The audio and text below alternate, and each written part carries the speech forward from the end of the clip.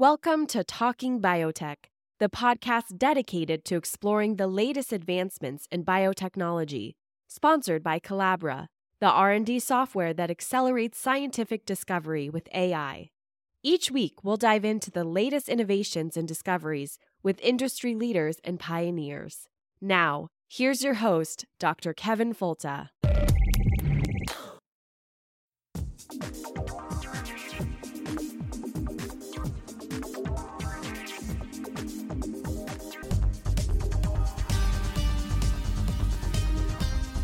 Welcome to the Talking Biotech podcast. It's the weekly podcast about agriculture and medicine with an emphasis on biotechnology and the good things we can do for people and the planet.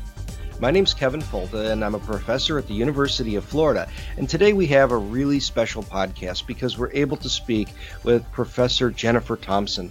And Dr. Thompson is an emeritus professor in the Department of Molecular and Cell Biology in the University of Cape Town, but also served as president of the Organization for Women in Science for the Developing World, and has been an outstanding proponent and leader in the area of technology and advocacy and enabling, especially programs for women throughout the developing world. So thank you very much for joining me today.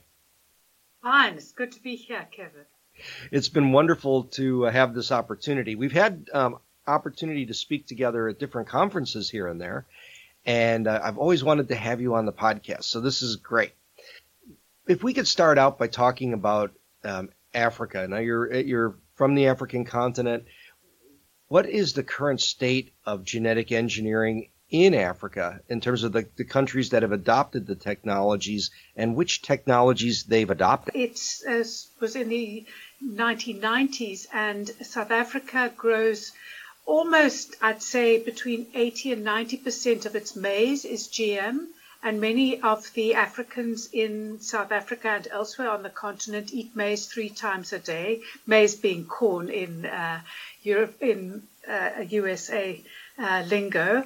And we also have insect-resistant cotton and soybeans and herbicide-tolerant soybeans.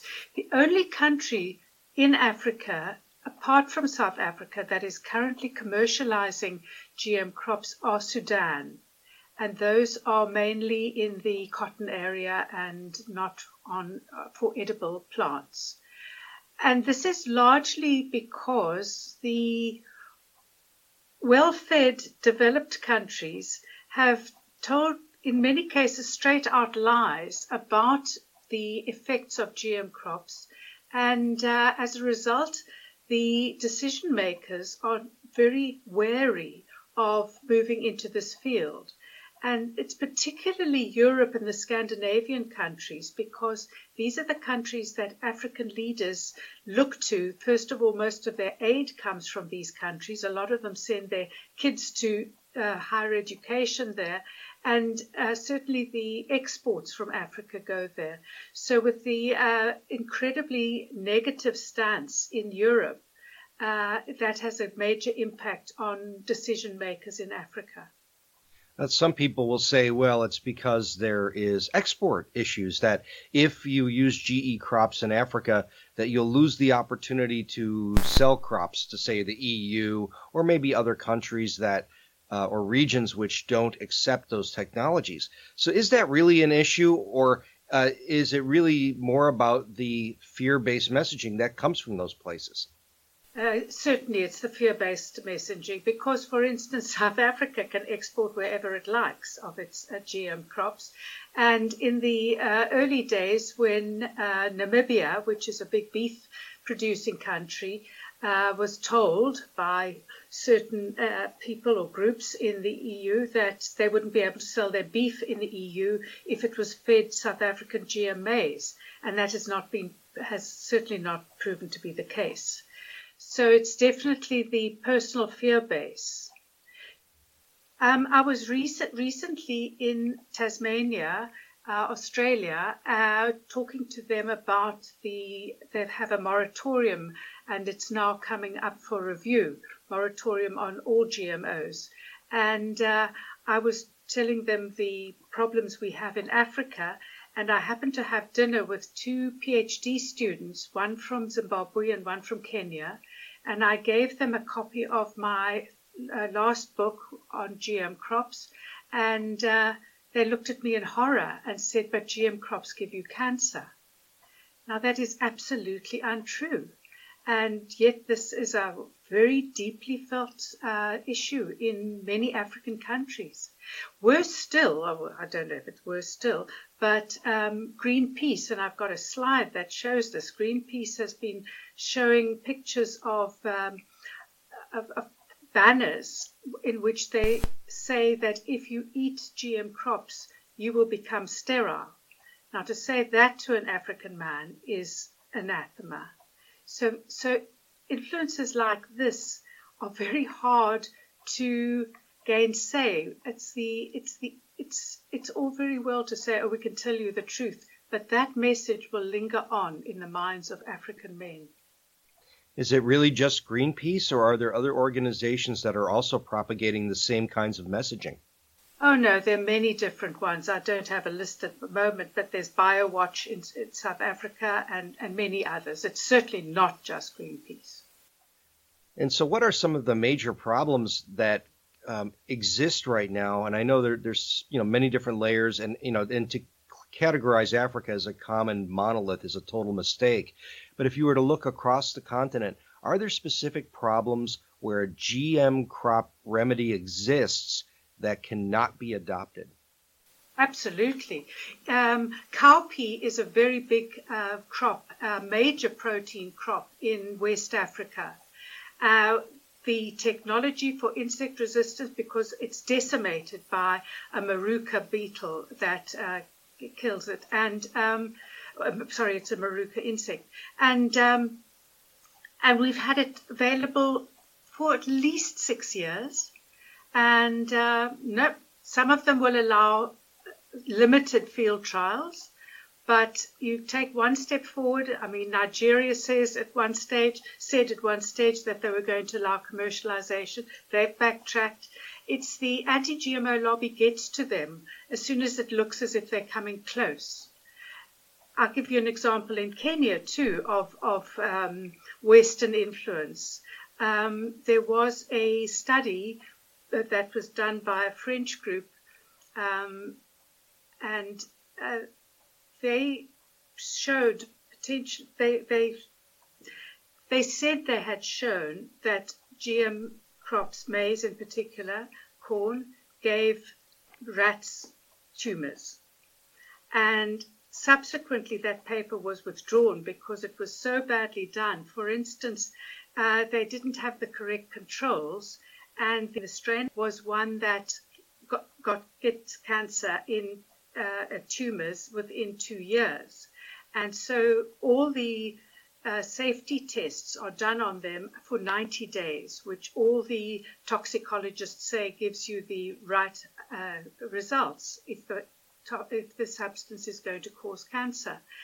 So this group in France decided, 90 days wasn't good enough, we'll do it for 2 years. Well, of course, they're bred to have tumors in 2 years. And if you don't have the correct controls, you can come to the wrong conclusions, as was shown when the journal withdrew the paper. But do you think that will be erased from people's minds? Absolutely not. Yes, I remember that was the famous Seralini paper back in 2012. Yeah, and recently in our episode number 182, we did a podcast. We spoke with Francis Onyekachi about the Maruca situation and the resistant cowpea. And I was actually very fortunate to be able to travel to Uganda and be able to go up to the research park and see the wilt-resistant bananas and the vitamin A bananas or the beta carotene bananas, and we were there at a historic moment when the science and technology minister got Parliament to be able to begin the process to deregulate them, and I was so happy. And the president vetoed it. So That's we were the problem, you see. Yes, it's. I mean, even with the GMO bill in Uganda, the whole of Parliament passed it, but the president refused to sign it. That's it. So you have one person who stops the progress, Precisely. And the same was true at the Seralina case in Kenya, because the Minister of Health was a cancer survivor, and she went to the president and said, we must stop all GMO imports and work. And he did that single-handedly without even referring to the biosafety regulatory group in Kenya, and it's still not been rescinded. It still hasn't been. Wow, it's amazing. So, Yeah.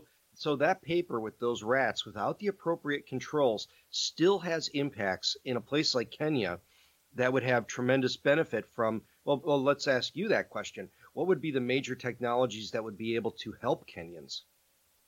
Oh, it would be in maize.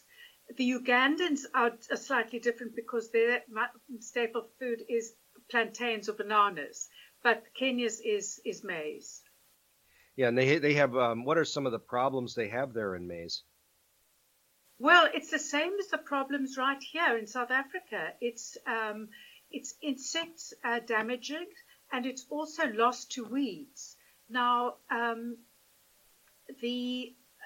I was talking to a farmer recently, it happens to be in South Africa, saying that they've turned to GM maize 5 years ago. Then their yields was 8 tons per hectare. It is now 18 tons per hectare. But she says it's not just the increase in yield, but it's the decrease in the use of spraying, and that was just toxic to everything. How bad is the problem of fall armyworm? Oh, that's huge. That's huge.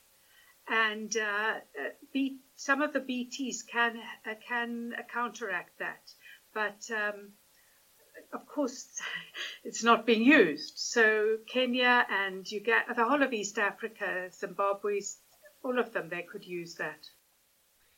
Yeah, I heard that there was some use of BT crops in South Africa that do have some effect on fall armyworm, but the whole thing needs to be revised. Because it just isn't the right BT or the correct BT for fall armyworm. And has there been additional research that's happening there on the continent in fall armyworm mitigation? The trouble is, why spend the expense, take the expense of doing the research when you can't commercialize it? I guess that's the big question, is that people hear the word commercialization and they think, well, it's all big companies that are exploiting the African continent. And no, not at all, because in Africa we have an organization called the African Agricultural Technology Foundation, and they are there to transfer intellectual property from multinationals to African farmers and seed companies royalty free. So we can get it free, but what is the incentive to do that if you can't commercialize it, sell it at the normal price? It's just, and buy it from Kenya seed companies, Ugandan seed companies, who would be who would receive it from the multinationals and sell it on royalty free. But there is no incentive because they can't sell them. It's something that really has bothered me, because so much of the good research is actually being done there on the continent as well. Especially, but you look at the work by folks like Lena Tripathi and excellent work in Nigeria, and the hands are tied because of a regulatory problem that's been imposed by Western interests. It's as simple as that. Let me give you a different example of where the opposite is happening in South Africa. Because we can commercialize GM crops in South Africa, my lab has been working for many years on the development of potentially drought-tolerant maize. And we have a grant from government to take that to glasshouse trials, and if it's successful, to field trials, with the ultimate aim of commercializing it. Now, that's being done through the government. So the seed company South African seed company who will have first option on commercialization will not have to charge the same amounts as excess. Because they haven't had to do the research themselves. We've done it at the university. So it's a public enterprise process. And no multinationals are involved at all. But that's simply because the South African government allows the commercialization. So the seed company will be able to sell it for the same price as any other improved seed that they sell that is high yielding or whatever the trait may be. It seems like there was some traction for the drought-resistant maize that was starting to happen in certain regions, but is that all just being done by traditional breeding, or are there some GE solutions that could work as well? There are both. It's called the WEMA project, the Water Efficient Maize for Africa, and that has been spearheaded by the same African Agricultural Technology. They are being tested in many parts. They are being tested in some of the countries that will allow it. So in Uganda and South Africa, obviously, Madagascar now, Kenya, to some extent, they're still a little bit wary of even field trials, but there are a number of countries that are doing it. That seems like another technology that would be welcome. And when you look at the traditional breeding side, and I was able to see some of this stuff there last year, and it looked really impressive, and it really was seeming to make an impact. And if the traditional breeding side is going okay, then why do we need genetic engineering? Because different things work in different places, and we must actually have every available technology we can have, because we've got, for instance, insect-resistant lines that are bred for insect resistance, and they've been developed in a certain area of the continent. If you move them to a low line or a drier area, they might not work. So because traditional breeding, conventional breeding, is very area specific. Whereas if you put the gene, you could put it into varieties that are specific for highlands, for lowlands, for wetlands, for dry lands, because you can just transfer the gene more readily. So it might have looked, the conventional drought-resistant maize might have looked good in that area, but if you transfer it to another place, it might not look as good. I see. And I guess the other big question when we talk about places like Africa in the West, and we talk about technology for Africa, one of the other frequent comebacks we get is, well, we have enough food. The problem is you just have a problem with distribution. And how much is that is true, and how much of it is really just kind of Western hubris that feels they should be imposing their food desires on other people? It's a huge problem of transport. Certainly there might be enough food produced in certain countries, but those Western countries that those people are talking about have got trains and roads and everything. Whereas in Africa, the roads, sometimes the potholes are big enough to drown a camel. And, there's a very minimal train system in many of these countries. So we simply do not have the infrastructure to transfer food around. The food has to be made where the people, has to be grown and produced where the people are. And is that really the best solution rather than trying to come up with more logistical types of solutions? It seems like it would be.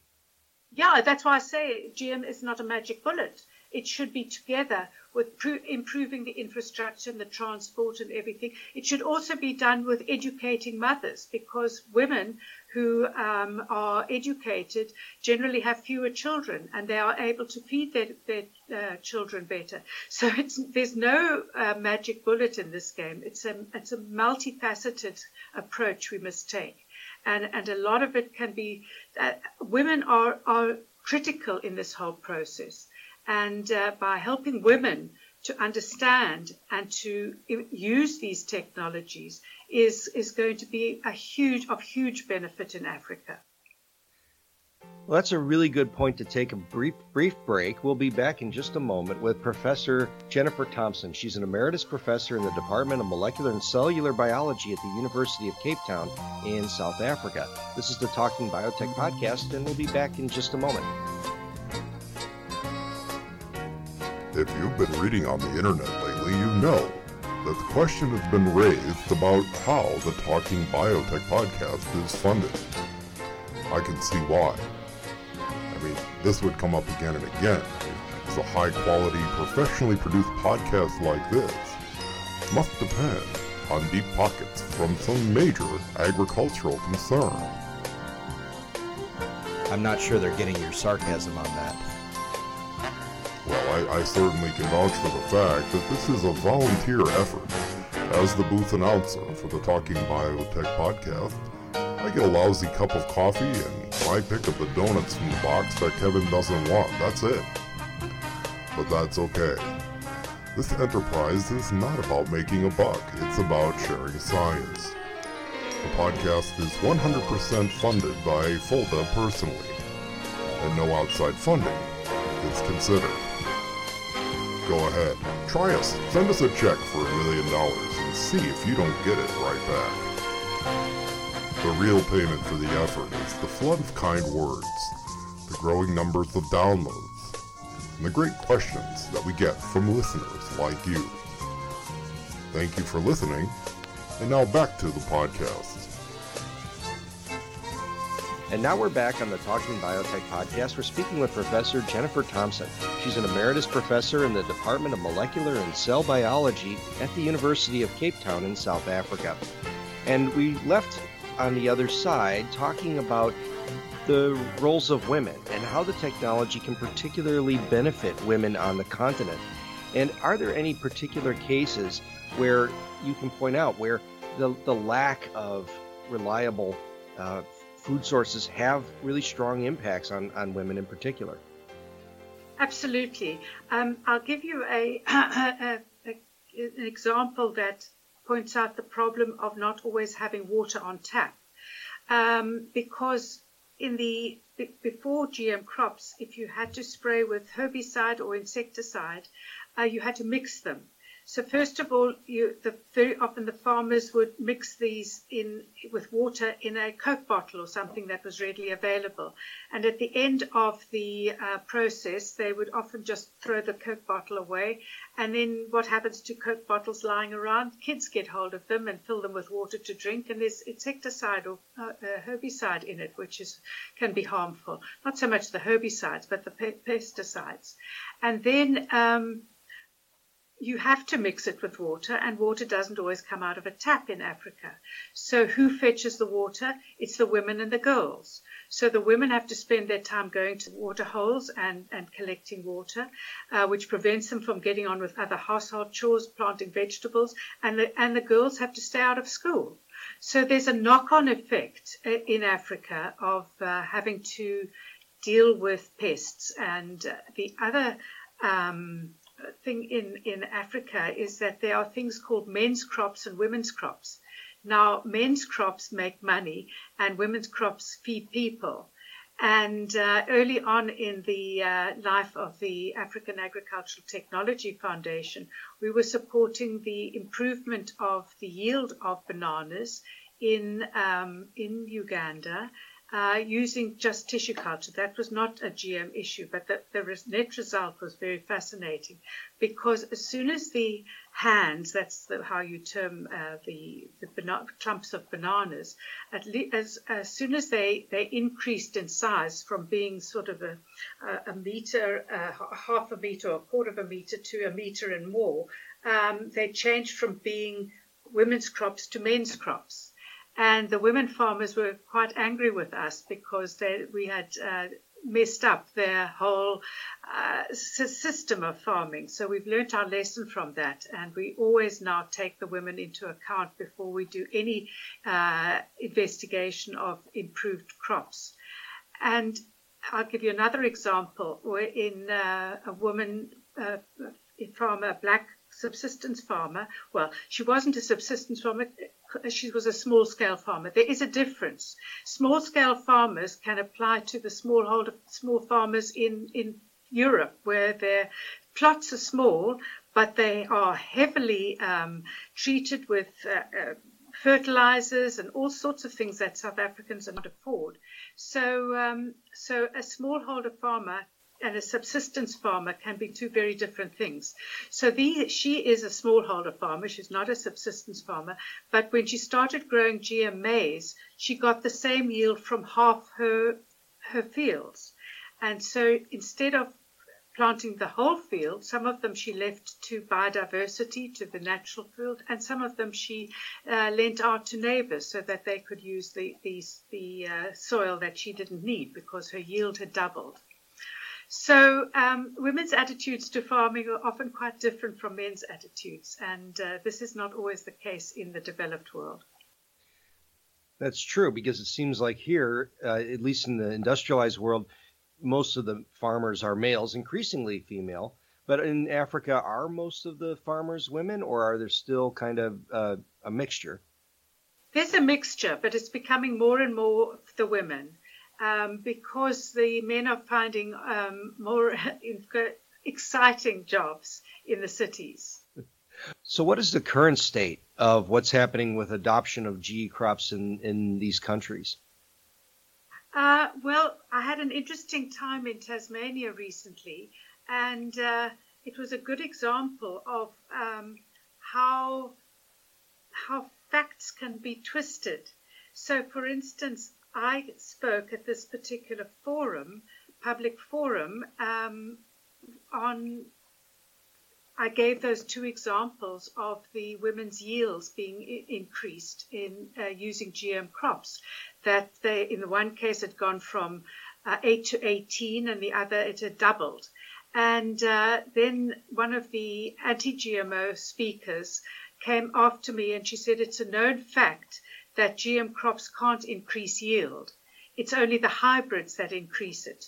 So, I mean, that would confuse the audience terribly unless they knew that she was talking absolute nonsense, because the genes are put into hybrids because hybrids are tough and high yielding.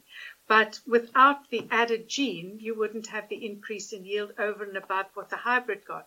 So, you know, the audience was nodding sagely as she said this. And I felt like saying, but that's a lie.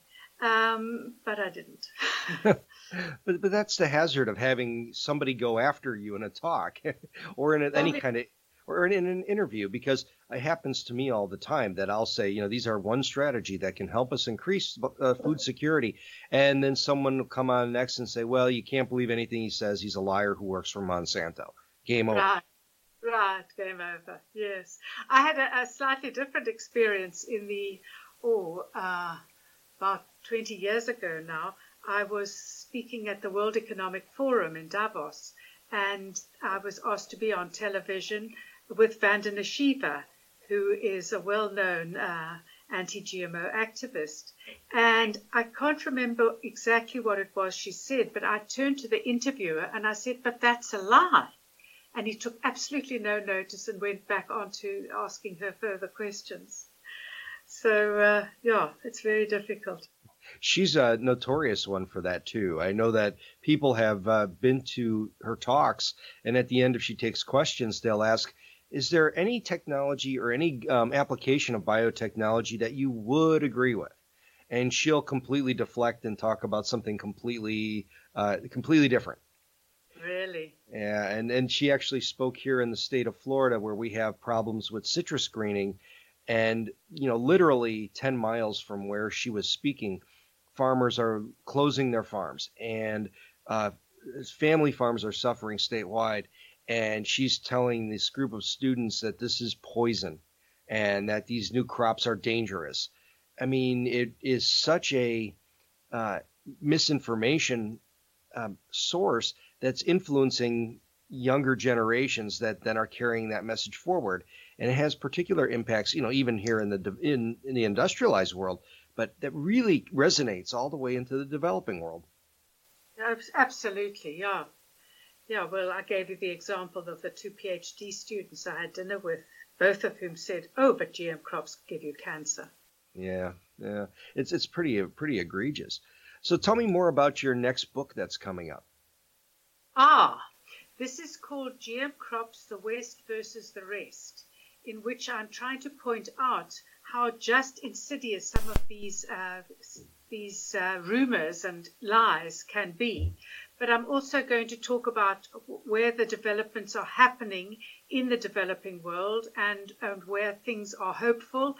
And so I'm also tracing the history of the development of GM crops and also the whole question of right in the beginning when it was just GM bacteria. And so that's going to be quite an undertaking. I'm getting a lot of information from, there's a marvelous organization based at Cornell called the Alliance for Science. And it teaches, it's a Bill and Melinda Gates funded project where every year they bring for 3 months to the campus journalists, groups of journalists from different countries in the developing world, and teach them about the science and how to market and how to run campaigns and all of that. And these people are a great source of information. They're sending me documented evidence of where GM crops are being undermined by Western propaganda in many cases. I love the fellows at the Alliance for Science, the people they bring in from around the world. And I've taken part in that, and it's been a eye-opening experience. And actually, one of the students is now here at the University of Florida pursuing a degree. One of the fellows. That's wonderful. Yeah, it's the fellows who are giving me all the information. Yeah. Yeah, she actually is from Nigeria, and I saw her last year in Uganda, or in 2017 in Uganda, and we had a great conversation, and she said, I'd love to go back to school, and we made it happen. She's actually funded in part through the Center for African Studies, and we have this joint opportunity to have to train somebody who really has a passion in getting a higher degree and then taking back to her original country that technology. So fantastic. Yeah. So it makes and she's one of those folks who just appreciates everything, and she makes me so happy just to talk to her. So. By the way, one of my chapters is very largely based on your info that you gave at Saskatoon. It's called The Importance of Communication, and it's all to do with trust and understanding the other person's point of view. Oh, that's really great. Yeah, that's turned into really my centerpiece of the discussion now, and all these different issues across science, whether we're talking about vaccines or climate. Vaccines especially a problem here in the States. Yes, indeed. We've got these measles outbreaks that are now happening across the country, and it all was because of an erosion in trust that started in the beginning. And you see that that's what's happening in Africa. You're able to see the undermining of trust by these organizations that come off as benevolent organizations who are here to help you, and they take away the trust that the science-minded, either whether it's scientists or whether it's politicians who are working there, that's the basis of this. And how much of that trust is really due to, that lapse of trust is due to maybe kind of colonialism or any kind of maybe older issues that still are around there on the continent. Yeah, absolutely. Yeah. So the book you're working on now is really just the fourth of the series. Could you tell me a little bit about the other ones? The first one was called Genes for Africa. It was published way back in 2002, and it was just talking about how genetic engineering can happen. It was sort of like GMO 101, but it also had a very strong concentration on Africa and other developing countries. The second one, this one was quite amusing the way it started, because the president of the Rockefeller Foundation at the time was Gordon Conway, and he wrote a book review for Nature on it. And he started out by saying this is a gem of a book, but he ended by saying not enough on the environment, and he's an ecologist. So I then went on to write Seeds for the Future, which is about specifically genetically modified crops and the impact on the environment, and that was out that came out in 2006, and then in 2013. My latest book was Food for Africa, rather an excessively optimistic title, I felt, but my editor wanted it, and that was all about how my take on the development of GM crops in Africa. So some of the advantages and some of the disadvantages of being in the field, and because you've got to have broad shoulders to be an activist in this field. Yeah, I agree. I know I saw the first two books. I read them ages ago, probably more than a decade ago now, and really did find them to be very visceral. That in terms of you feel the deficit that we can correct with technology, and that we're blocking the technology from being there. And that's really what's great about, when you're writing these books and preparing this kind of work is, do you think that we'll look back on this and really feel negative towards what happened? I mean, do you think that this will ever take on a kind of a feeling of a beacon of, here's the mistake we made by holding back technology from people? That would be great, but I'm not so sure that it's ever going to happen, because, food is such an emotive issue. And when medicines are produced by genetic modification, it's sort of all or nothing, so people have to have them. And so, for instance, one of the latest ones came out, I watched it on BBC News, that there's a young girl in the UK who suffers from a bacterial infection that is very rare and is very debilitating, and antibiotics don't help. So what they've been using are genetically engineered bacterial viruses, which are called bacteriophages, to kill these bacteria. And she says she was on the television just saying how different her life is. But I can't see the anti-GMO lobby saying you can't have that because it's life-saving. But food is a different sort of, you are what you eat. And so people feel that I'd rather have something quote-unquote natural. Yeah, I thought a lot about this, and I think that it goes to the fact that when we talk about medicine, we're appealing to our cognitive synthesis. We're talking about a process that we are able to internalize and really think about, and rationalize by using evidence because it's medicine. But when we talk about food, especially fear around food, that appeals more to the reptile brain. And that's part of the brain which makes those fast decisions around fear and develops without cognitive processing. And that's so I think interesting, yeah. It really boils down to this kind of system one, system two thinking that some authors like Dan Kahneman have talked about. And the idea is that you can scare people you can easily scare people about their food. It's harder to scare them about their medicine. And I've got a million cases of measles in this country to say otherwise. Precisely, yeah. So there are specific, I suppose vaccines is a specific type of medicine because you can't see the immediate effect. You can see the immediate effect on this young girl with a bacterial infection, but you can't, and you can see it in diabetes with insulin made in a yeast. But with vaccines, you can only see the effect when other people get it and you don't. No, you hit the nail on the head. It's just something that if it's something you're not being affected by in a life and death situation, I would bet any of the anti-GMO activists, Greenpeace, that they would readily accept any of these CAR T therapies or any of these other advanced cancer therapies that are using genetic engineering. And I think that it really boils down to how does it affect me? How does that's the big part of the problem in Africa is that we're not there. Yes. I think, I felt very honored to have spent some time there and understand the problems a little bit better.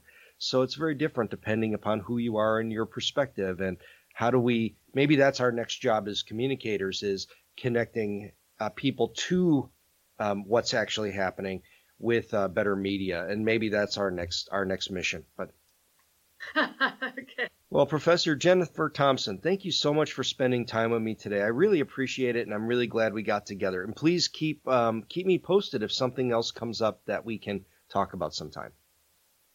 Thank you, Kevin. I certainly will. And thank you for listening to the Talking Biotech podcast. Write a review on iTunes and share this with a friend. Most of all, help people understand that there are problems in the world that are really tremendous where technology can be a part of the solution. And that when we integrate biotechnology with other types of technologies, we can have potential solutions that are customized for those in need. I'm Kevin Folka. Thank you very much for listening, and we'll talk to you again next week. Thank you for listening to the Talking Biotech podcast.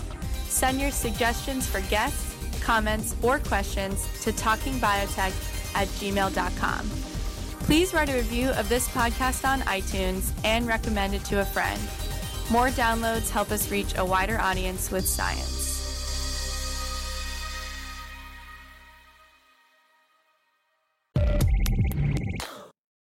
You've been listening to Talking Biotech, sponsored by Collabra, the platform that bridges the gap between siloed research tools. With Collabra's electronic lab notebook, scientists can work together in real time, sharing data and insights with ease. Revolutionize your research collaboration. Sign up for a demo today at collabra.app, collabra.app.